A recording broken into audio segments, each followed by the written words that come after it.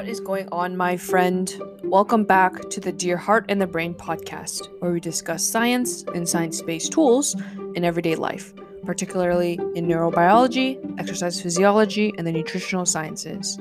My name is Jessica Wong, and I am a neuroscience student at the University of Southern California.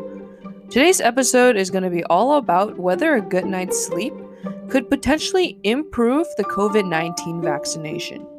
In previous episodes, we talked about the importance of sleep in performance and in longevity.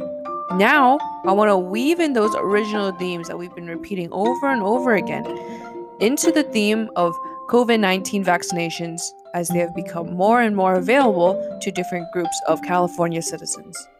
This is going to be the first part out of our 3-part coronavirus vaccine and lifestyle choices series, right? So, just a little background, okay?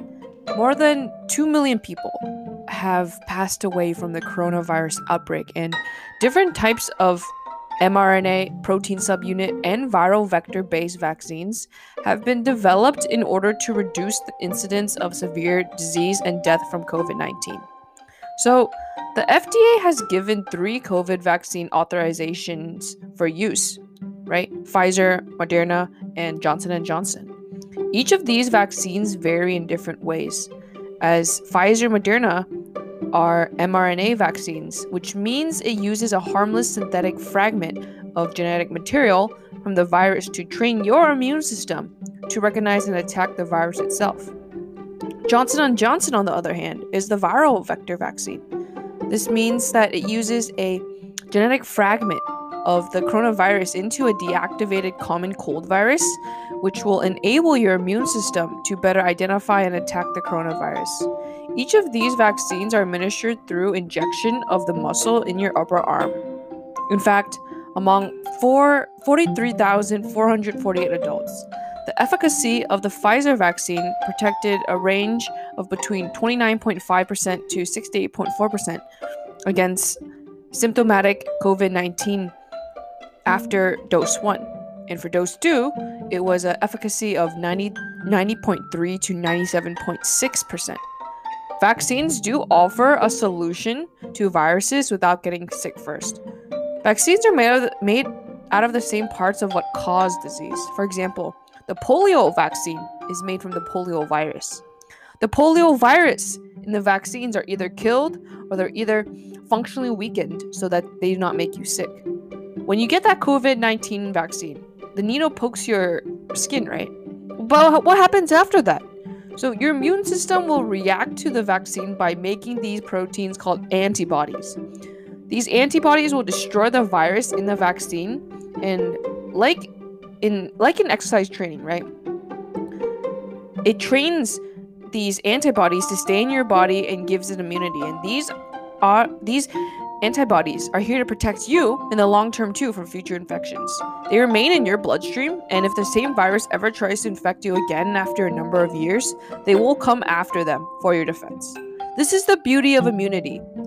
This is why when people get sick with chickenpox only once, they remain immune for life, even though they could be exposed to it many, many times during their lifetime.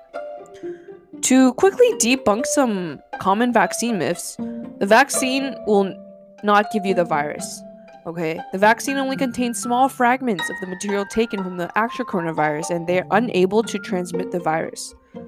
Vaccines also do not affect your DNA, as none of the fragmented material can enter the nucleus of your cells where the DNA exists. There is some biochemical stuff with membrane permeability and all those things, but we're not going to get that deep into those topics in this podcast episode. As always, I just wanted to mention that this podcast is part of my effort to bring zero cost to consumer public education about science, as it is unrelated to my roles as a personal trainer and as an undergraduate student.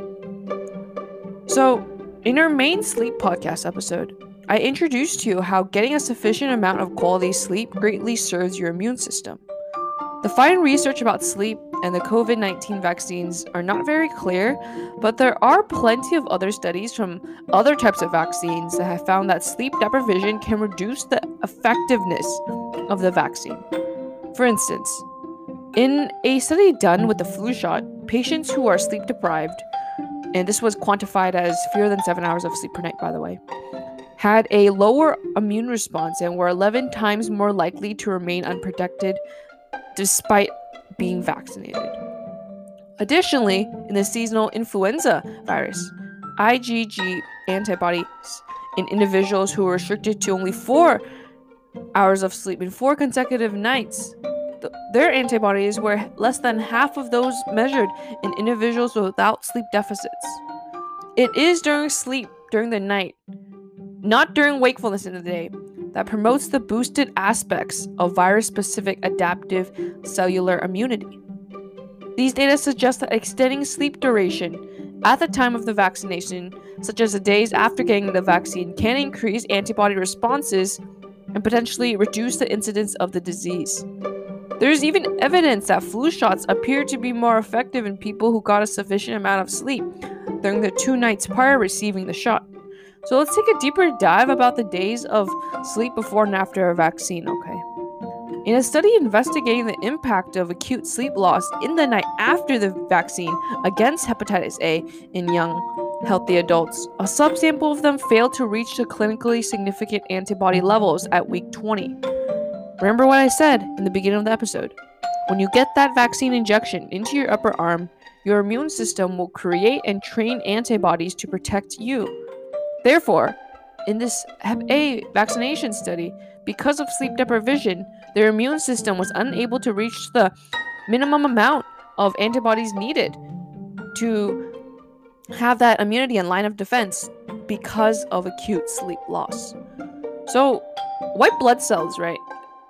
White blood cells are those in your immune systems that can travel to affected areas in the body, and they can get diminished with sleep deprivation as it impairs how the body can protect itself.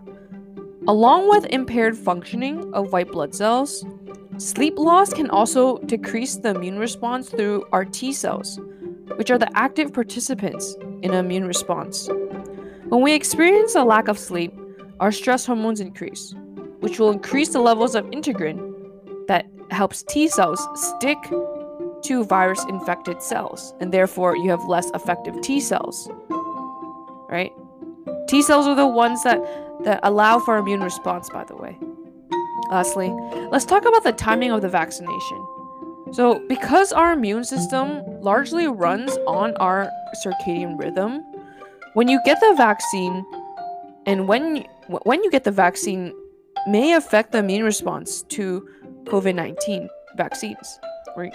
So, in a study with the hepatitis A and influenza vaccines, it was found that administering these vaccines in the morning instead of the afternoon resulted in almost a 2-fold higher antibody production 4 weeks later, although this was only an effect seen in men. Several uncertainties do remain, such as how to determine the appropriate time of the vaccine for night shift workers or those with delayed sleep phase syndrome, as these groups often have a chronic circadian disruption and exhibit a markedly greater risk of COVID-19 diagnoses. There is an urgency of achieving global coronavirus vaccination, and researchers are gathering information about individuals' sleep patterns before and after vaccines, as well as vaccination timing, which is a very exciting time to uncover new research. These future findings could provide more conclusive information for public health intervention, healthcare providers and their patients, and the development of future vaccines to optimize the efficacy of vaccines. That's all I have for you in today's episode, and I wanted to mention that an important feature of this podcast is that we deep dive into several topics at a time. Therefore, by stopping here, I recognize that there are probably many other questions, so stay tuned every Thursday and Sunday for new released episodes. Other than that, I'm going to leave you with the same message I leave you in every single one of my Dear Heart and the Brain podcast episodes. Keep that brain sharp, keep that heart healthy, and go dominate. Thank you so much for your time and attention, and above all, thank you for your interest in science.